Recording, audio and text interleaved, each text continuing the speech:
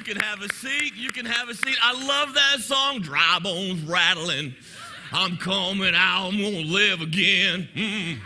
Come on, somebody. And that sounds awesome in a song, doesn't it? Like a dead body coming back in a song. But in real life, I'll be honest with you, if a dead body came back to life, I'd wet myself. And that's really one of my fears. Like if you've ever, okay, this is just me, confession time right off the bat. At a funeral or a place where I'm ever around a dead body, inside of me, like I'm the pastor on the outside, you know, doing what I need to do. But on the inside, there's this little voice that's like, they could open their eyes. And I'm like worried, am I the only one or does anybody else just think, because when there's a body, there's like still a little bit of hope, like maybe. Patty and I used to live in Honduras, and the guy behind us died. We lived in a house, and there was a little hut behind us, and I didn't know he died. And the pastor comes to our house early in the morning. He's like, in Spanish, he says, hey, can I borrow the truck? And I said, well, yeah, you can borrow my truck. What for? And he said, I need to go into the city and get but I didn't understand the noun that he used. And nouns are important, right? I mean, what are you going to get? Eggs, a bucket of nails, a hooker? What are you going for? And so I kept asking him, what are you going for? What are you going for? And finally he broke it down to like my level of Spanish. And he said, necesito una caja para un muerto. Oh, a box for a dead guy. Coffin, got it. And so he went and got the coffin, box for a dead guy, and I went and helped them put this guy in the box, the caja para muerte. And he had been laying out for 2 days, and not embalmed, and on a table in this little dirt floor hut, and in tropical rainforest humidity. Come on, anybody ever, you're tracking with me, And as we're lifting, and see, you're thinking right now, Craig, you were a missionary. This was your opportunity to lay hands on a body that's not been embalmed. You know there's hope in this thing. You can pray for him and resurrect him from the dead, and everyone will shout, and it will be glorious. And I did pray as we were lifting him in there, but my prayer was probably not what you're thinking. I was praying, oh, dear God, stay dead, stay dead, stay dead. Because it'll mess with, I mean, come on, be honest. If you're moving about, and that guy opens his eyes, you'll wet yourself. You know you will. And when it's a body, there's still like a little bit of hope. I mean, it's like maybe. But when it's a pile of dry bones, a dusty pile of dry bones in a dark place, there's no hope whatsoever. That's one of the most hopeless things in the world. Okay, here's the cool thing about today. Get this. Jesus Christ, from the unseen world, looked down and saw how the sins of humanity was destroying us, how it was killing our hopes. It was decimating our dreams. The sins of humanity was causing relationships to be broken, messed up, destroyed, and he decided to do something about it. And so here's what he did. Jesus, from the unseen world, tore a portal between the unseen world and the seen world, and he stepped through. And he walked on the dust of this earth and lived for numerous years a sinless, perfect life. Yet he was still betrayed, tried, and convicted as a reprobate criminal. And the devil laughed and said, mocked him. You know, there's a bunch of scripture about Jesus, the devil mocking Jesus. And the devil said, he was like, oh, you thought that you could step into my world and go ahead and pour your living water on all this humanity of dry bones? Ha! You got another thing coming. And so he said, I'm going to make you just like all the rest of them. So Jesus went to the cross and he died. And the devil thought he'd won, but here's the cool thing. Jesus was no ordinary man, because the bone doctor went ahead and went to the tomb of humanity, and he conquered death, hell, and the grave, and poured living water on all the dry bones around and changed everybody's life forever, forever, forever. That excites these two sections. What's y'all's problem? This is so cool. It changed absolutely everything. And now, I know you're probably like me, okay, just being completely honest, because we're people, right? You probably have areas, just like I do in our life, where where things are dead, whether it's in your relationships or your family or your personal life. But it's kind of like that body, okay, as weird as that sounds. It's dead, it's lifeless, but there's a little bit of hope. You know, you're praying for certain things in your life, and you're not really seeing any life in those, but you're praying for it. It might be the wayward child that's just gone off the tracks, but they're not so far gone, you know, that you're still believing, hey, it's going to happen. Or maybe your marriage, you're fighting really bad, and things in the home are just like, right? Okay? But you're not giving up. You're still praying. You're still hoping because that's there. We all have those areas, but I also think, and this is what today is all about, I also think all of us have those areas, whether it's one or two areas, there's probably not a lot, one or two areas where it's not a body where there's a little bit of hope. It's a pile of dry bones where there is no hope. You've given up on it. It's dusty. It's hopeless. You think it will never live again, and you forgot all about it. And even as I'm talking about it today for the next few minutes, it's going to bring some things up in you, and you're going to be like, oh, I left that 15 years ago because I thought it would never happen. But I'm here to tell you today that it can live again. It can live again. Now think about the disciples for a second. Okay, so the disciples, Jesus dies on Friday, okay? And we have the audacity to call it Good Friday. I guarantee the disciples never once said, well, isn't this a humdinger of a Friday? TGIF, right? No, these guys, the disciples, you have to understand, they gave up everything to follow Jesus. I mean, they put all their chips to the middle of the table. They left their families. I mean, think about Matthew, one of the disciples. He gave up a lucrative business, very lucrative, to follow Jesus. And they believe Jesus is the Messiah. And he's going to change the Roman world, the Greek world, the Hebrew world. He's going to change it all, and they're going to be right there with him. And then Jesus has the audacity to die on Friday, right? And you know that they didn't say, that's a Good Friday. They said, this is a horrible, no good, very bad day. And then Saturday makes it even worse, right? You talk about a day of just darkness. They put all of their hopes in something. All of their hopes in something, in someone. And it doesn't go the way they expect. And like that, a situation that's filled of hope and faith turns to a pile of dry bones. Now, some of you might be in that situation where you got the doctor's report this week, and all of a sudden, the diagnosis in that room sucked the oxygen out of the air, and you're just like, I didn't see that coming.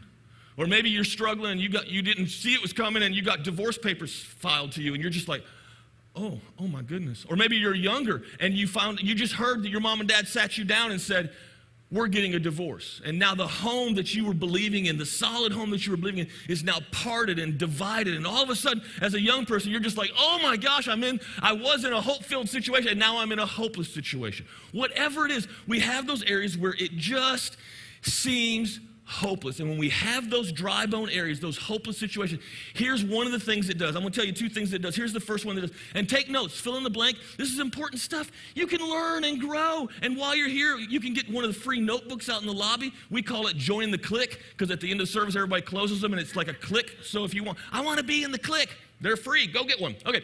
Here's the first thing that it does. These Fridays and Saturdays of despair, they inoculate us with fear. Inoculate us with fear. John 20, verse 19 says this. On the evening of that first day of the week, now this is the Sunday right after the crucifixion, okay?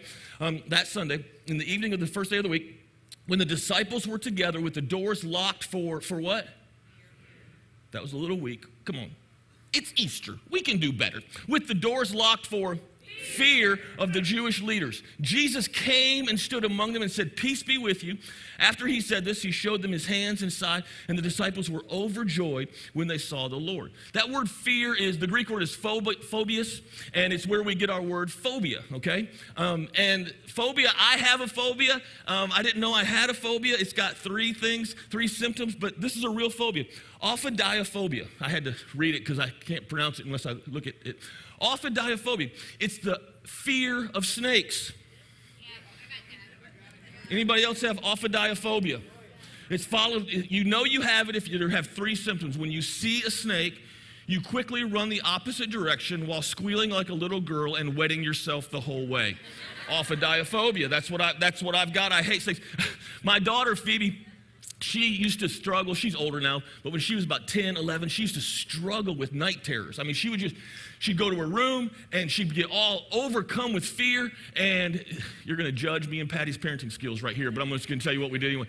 So almost every night she would come, it'd be like, 11 o'clock, midnight. She'd come to our room. She'd come downstairs and she'd come in, Mom, Dad.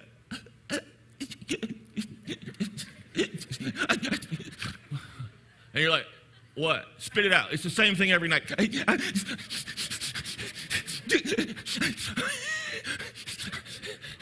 I'm scared of what? I don't know. Well, then there's no problem. And every time she says the same thing, I just want to get in bed with you guys. It'll make me feel better. And we respond, right here's where you're going to judge us. I know what you're that's just cruel. I said, you ain't getting in this bed. This ain't your bed. This is me and Mom's bed. We paid for it, and I even bought you one too. And yours is upstairs, but if I could just lay with you. No, you're not sleeping in this bed, and I ain't sleeping in your bed. Let me teach you a scripture, and I taught Phoebe this scripture. 2 Timothy chapter 1, verse 7, and she can memorize it even to this day. For the Spirit of the Lord has not given us a spirit of fear, but of power, love, and a sound mind. And I say, just go quote that, you'll be better. Okay, so she goes upstairs, and this went on, over and over again. Well, her little brother Noah had this idea that if my sister is that scared, I can make it worse. And so one night, and we didn't know he was doing this. Phoebe goes in the bathroom to get ready for bed or whatever, and Noah goes in her room and slides underneath her bed. And he waits. And he was about 8 years old at this time. So you think about the patience of this 8-year-old to just ruin his sister's life. I am so proud of him. Okay, so he's under the bed, and she comes in, and she climbs in bed, and she's petting the little dog. She has a little dog, and saying this stuff. And Noah's under the bed just waiting. 5 minutes, 10 minutes, 15 minutes, 20 minutes to where Phoebe is just starting to go to sleep. And he slides out from underneath the bed and gets right in her face and went, ah! She had dianophobia. I mean, she went everywhere. It was awesome. It was awesome. And you might say, so did you punish Noah? No, I gave that boy high fives all day long. It was the best ever. Okay, and so this whole fear thing, fear locks God out. But here's one of the dilemmas with fear in church. There are so many people, probably in this house right now, where you won't say it out loud, but inside you're more scared of God than you are running to God.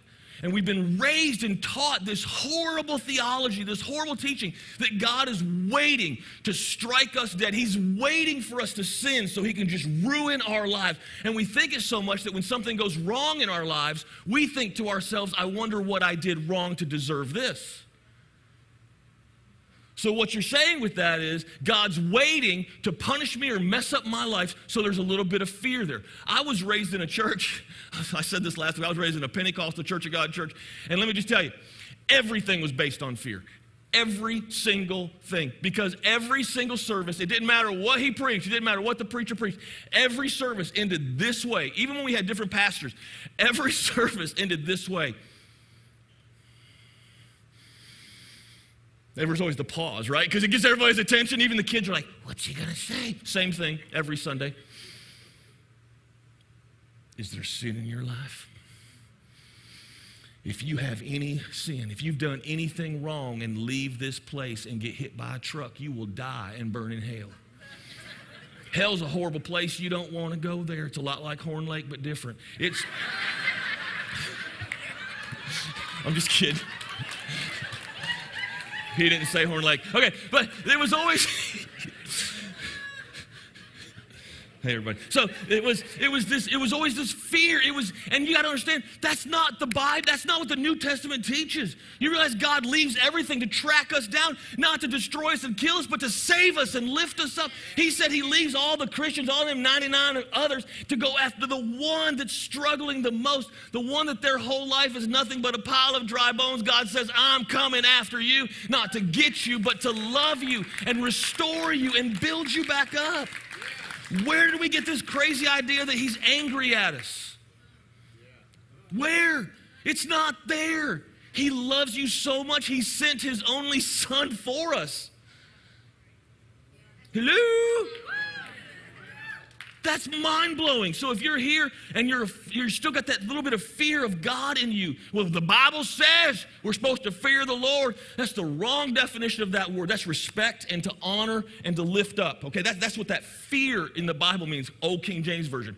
Anyway, okay, so it's not what it means. God loves you so much. He'll get everything out of the way to find you. And he wants to hold on to you. So bad. Okay, so don't let fear lock him out.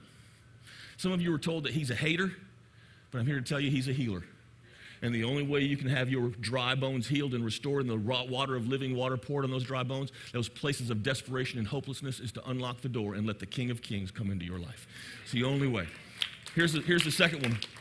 So the dry bones, those situations cause fear to get in us. The second one is dry bones actually, cause us to revert back, to go back to an old way. Now, there's this guy named Peter. He was actually kind of the lead disciple. He ends up leading the New Testament church after Jesus, after the book of Acts and all that. While Jesus was arrested and he was being tortured and all that, Peter, you can go back and read this, Peter denies even knowing Jesus 3 times. 3 times.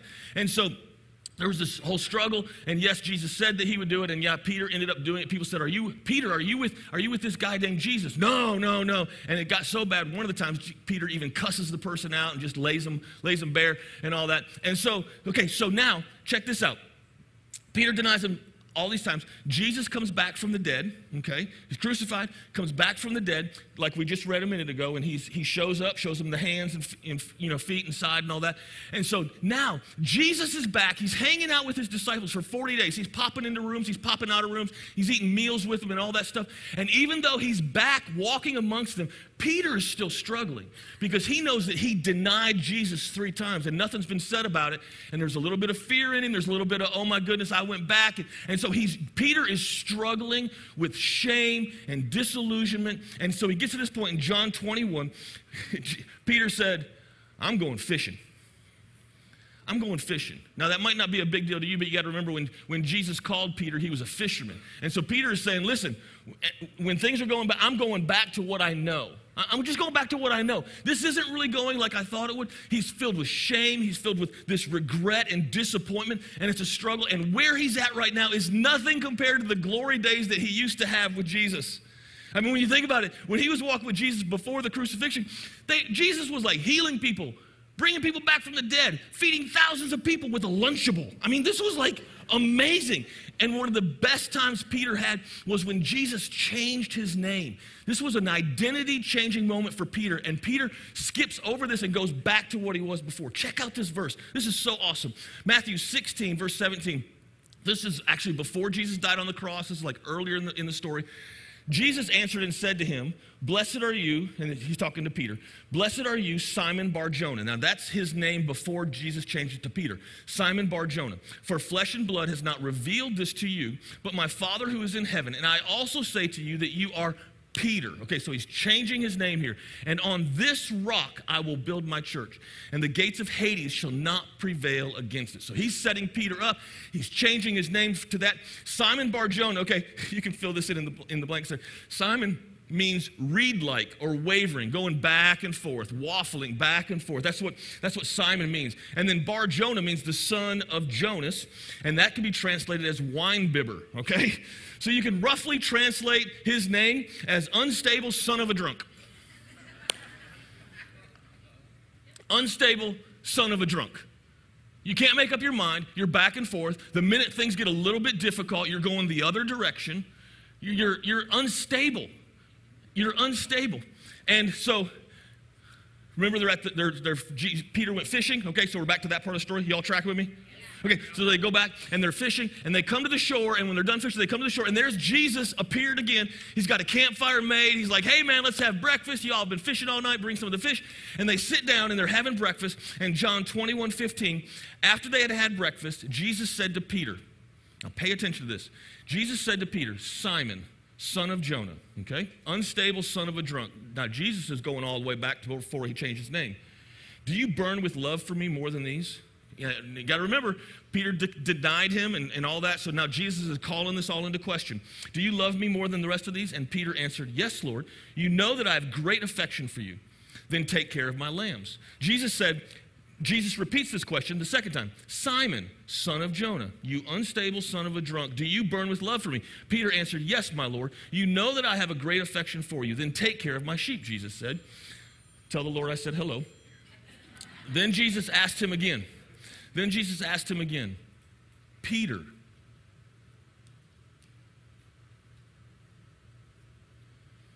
not Simon, Peter. Jesus went all the way back and got him where he was. And Jesus does it time and time again. Even though you run and you might want to revert, Jesus will go all the way back to wherever you are. And he'll grab you, Simon, you unstable son of a drunk, and bring you all the way back, because you are not an unstable son of a drunk. You are Peter. You are a rock. You are rock solid in Jesus Christ. Peter, son of Jonah, do you have great affection for me? And Peter was saddened by asking the third time and said, my Lord, you know everything. You know that I burn with love for you. And Jesus replied, then feed my lambs and follow me.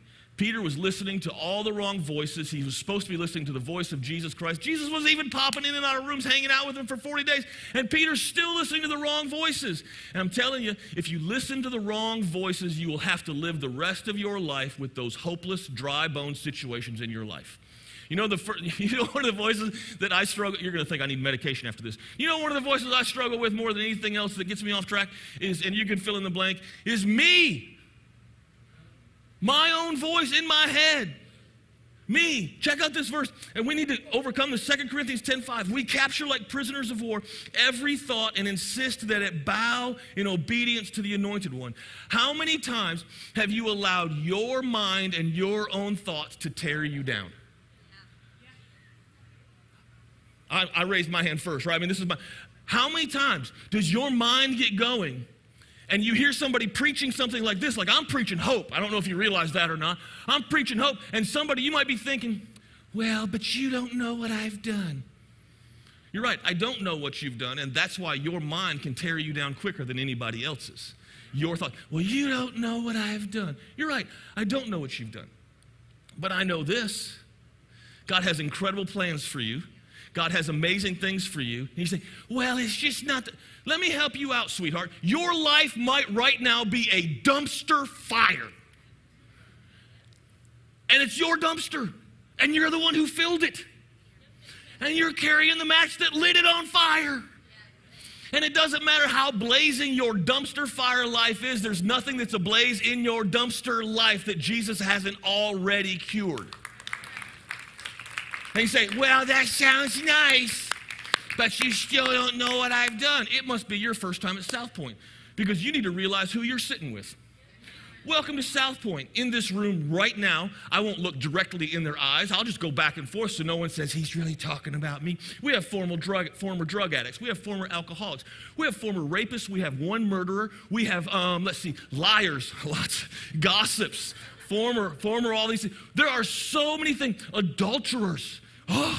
That we have so many different former walks of life in this room, in this house, and they are all welcome because Jesus left the 99 to get them. You are welcome too.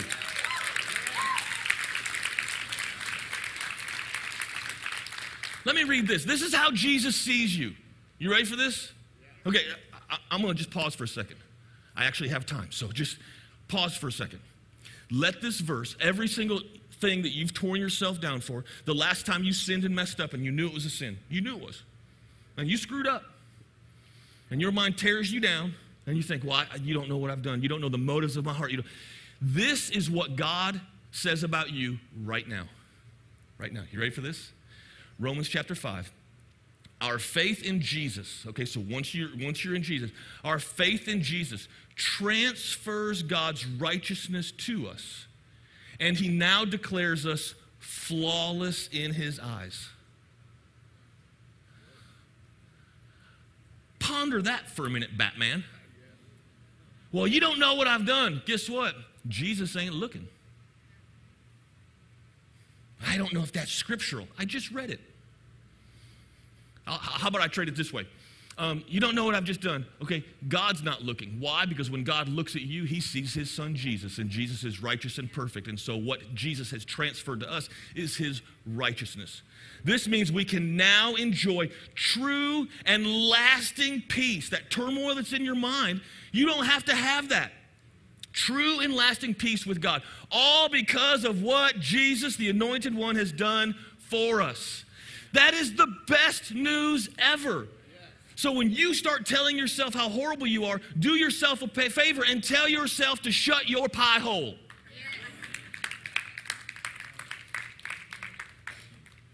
That sounded very rude. I know. Here's the second one. So the first voice that always messes me up is me, my voice. The second voice that's wrong that we just need to get over is others. Other people have a way. If you want to feel beat up and insecure, jump online and read a few things. How many here, and you don't have to raise your hand because it would be everybody's hand, how many have ever been torn down by other people? Right? How many people have ever been misunderstood by other people? You know, when other people talk to you or about you, all they're doing is sharing their perspective of you, and their perspective is never the right perspective. I had a pastor, when we first moved here, we had only been here for like 2 years, and I had a pastor in town. We're still friends. We ended up at a South Haven Chamber of Commerce luncheon thing, and we sit across from the table from each other, and we're talking a little bit, and he says, hey, I listened to your, and we only been going for 2 years, so all we had was a podcast. He said, hey, I listened to your podcast of Sunday's message. I said, oh, okay, cool. He said, you know, your speaking style will never grow a church. Your speaking style is just not going to work. You've got way too much humor, and those funny voices you do, they're actually really annoying. You probably need to straighten it up a little bit. And he just kind of, you know, and he finished, and I said, thanks. If it's any consolation, I haven't listened to any of your messages. No, I didn't say that. I didn't say that. I just said, okay, thanks. Here, can I tell you something? I've tried to speak like somebody else, and I can't do it. I realize it's just easier just to be me. And if you don't like me, then there's like 100 other churches in DeSoto County. And so it's just me. And so other people don't have the God perspective of you. Here's the cool thing. 1 year ago today, he called me. We were talking, and he said, hey, because we really are friends. He said, hey, man, I was watching your service online, and I realized I need to add more humor into my messages.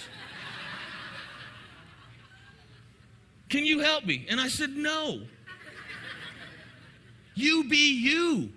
Why are we always trying to be somebody else when God created all of us to be so amazingly individual, just like we are? Stop listening to other people trying to tell you that you need to be like them or like somebody else. You be you because you're the best Jesus thing that ever walked this planet. Okay, that was good preaching. All right, here's the third one. First one is my voice, messes me up. Second one is other people, and here's the third one. Family. Buckle up. Especially since it's Easter, so families are sitting together. So right now, everybody's just like, eyes forward. Don't look, don't move, don't flex, just sit there. Families. Families are tough, aren't they? Because families know us, like other people don't have the right perspective of us, but family actually does have a pretty good perspective of us because they know us like nobody else, right? I was talking to a young girl, a teenager, about 8-9 months ago, and she was struggling. She messed up. She did some stupid things like teenagers tend to do. By the way, if you have teenagers in here, when your teenagers mess up, before you want to destroy them, think to yourself what you would have done when you were a teenager. That usually makes us have a little more grace, doesn't it? Anybody? Imagine how your life would be different if when you were a teenager, everybody was walking around with a recording device. I praise God that was not during my youth. Just saying. Just saying. Okay, so I was talking to this young lady, and she had messed up. I mean, she really did. She did some stupid stuff. And her parents did this. They told her, I can't believe you did that. Since you did that, you will never amount to anything. You're worthless. We'll love you. You can stay living here, but that just shows what kind of life you're going to have. Now, my first response was, please give me your address so I can go kill your parents. That was not a good pastoral response. I've never met the parents, but I do know this. That young lady found Jesus Christ right here. She found a South Point family that loves her just as she is and has taught her that God has a bigger view of her than anybody else, and that we're not defined by our mistakes.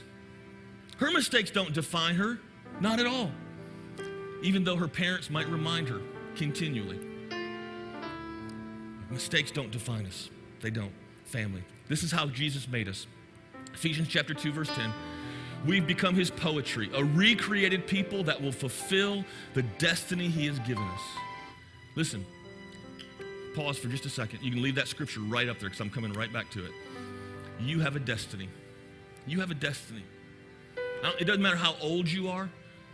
This scripture says you have a destiny. Just like Peter had a destiny, you have a purpose in life. You say, well, I'm too old. No, you're not. Well, I don't know what my purpose is. I don't know what my destiny is. Here's how you find your purpose and your destiny. Most of the time you look at the pile of dry bones, because wherever the pile of dry bones is usually where your destiny is. Because the enemy wants to attack your destiny more than anything else. He'll put all of his energy and all of his effort into destroying your destiny, because he knows that if you step into your destiny, his kingdom will suffer and the kingdom of God will advance. So what's my destiny? I don't know. Where's your biggest struggle? Where's your biggest pile of bones? Where's your hopelessness? Where have you given up the dust from that dream and that destiny that you swept into the back closet of a closet in your soul, and you've turned the light off and forgotten about it? And today Jesus is stepping forward and saying, I still have enough living water to resurrect that dream. Doesn't matter if he has to resurrect a body or pour water on dry bones. My God is able. He's not short of miracles. It doesn't matter how old you are. It doesn't matter how young you are. It doesn't matter what anybody says about you. It doesn't matter what you say about yourself, because I know this. I know what he says about you. And you are more than a conqueror.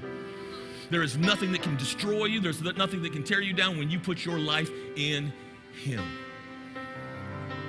And that's why he walked into a tomb. And he's still, to this day, not short on miracles. He's still the one that's the bone doctor that can put your life together. No matter how decimated it is, there is still hope today. Can I pray with you right where you are? Will you just bow your heads and close your eyes for a minute? Heavenly Father, I love you. Lord, I thank you so much. Lord, today we just celebrate your resurrection, that you came back to life. And we thank you for that, Lord. That changes everything. That's a game changer. Lord, right now, those people that are here, watching online, they know that area of hopelessness. They already have a relationship with you. They're walking with you, but they've given up on a dream. They've given up on a destiny. They've given up because it was just so difficult. They didn't see life. They didn't see the water of living water in that. They didn't see that. But today, Lord, I just ask that you pour your life into those dry areas in them.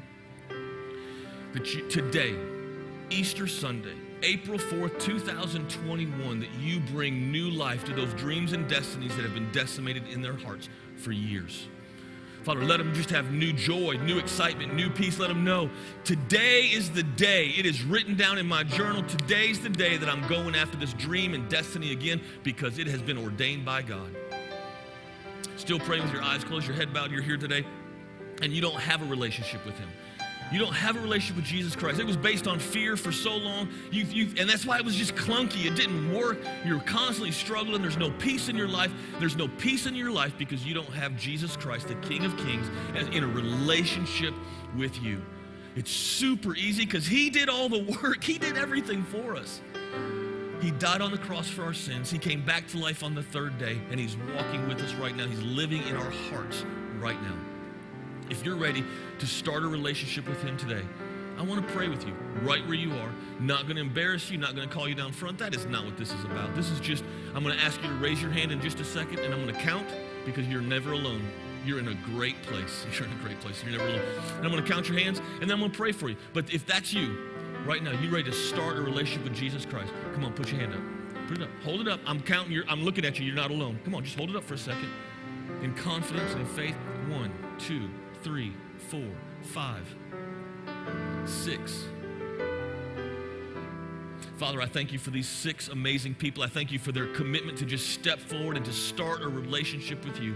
Father, I ask that you do exactly what your word said. You said in Romans 9 and 10 that if we would just confess with our mouth the Lord Jesus Christ, that means that they're going to start telling everybody, I'm a Christian. I'm a follower of Jesus Christ. And that if we would believe in our heart that you came back to life on the third day, that we would be saved. So, Father, from their confession and their belief, save them. Start a brand new relationship with them. And then, Father, I ask that you do a continual, amazing thing. Let your Holy Spirit move into their life. Let them feel you and sense you Let them experience you. This is not just a contract thing. It's a relationship with the King of Kings. We thank you for that, Father. We thank you that we have the opportunity to do that. And we thank you that you have made us righteous in the Father's sight. In Jesus' name we pray these things. Amen. Amen. Thank you guys so much for hanging out with us today. I am glad that you're here. Okay, stand with me if you will. While you're standing, let me remind you that you can go out there and you can do the confessions of a servant. Bless me, Father, for I have served. And then you can also go on the other side of the lobby, and there's a photo area where you can take photos with your families and all that. And then also, if you're interested in plugged in, that's in the chapel. And so that's going to start right after this. Go out these doors into the lobby and turn left, and you'll see a sign for the chapel. And you just walk up the ramp, and it's right there, okay? Let me say this before we dismiss. If you're one of those amazing 6 people that just gave your heart to the Lord, that just started that, listen, there's a free book down here called Fresh Start. It's completely free. It's going to give you some great next steps in your spiritual journey. If you don't want prayer, that's totally cool, but at least come get the book. It'll help you, okay? And then if anybody needs prayer for anything, there are people down front on both sides that would love to pray with you and connect with you and help you through any difficult situation. And if you're a follower of Jesus Christ, there's also communion elements down front on both sides that you're more than welcome to take communion today. Okay, let me pray the benediction and we will move on. Heavenly Father, right now, we just ask that the words of our mouth, the meditations in our heart, Lord, they'll be acceptable in your sight. You're our Lord, you're our strength, and you are our Redeemer. In Jesus' name, amen. Happy Easter, everybody. Love you.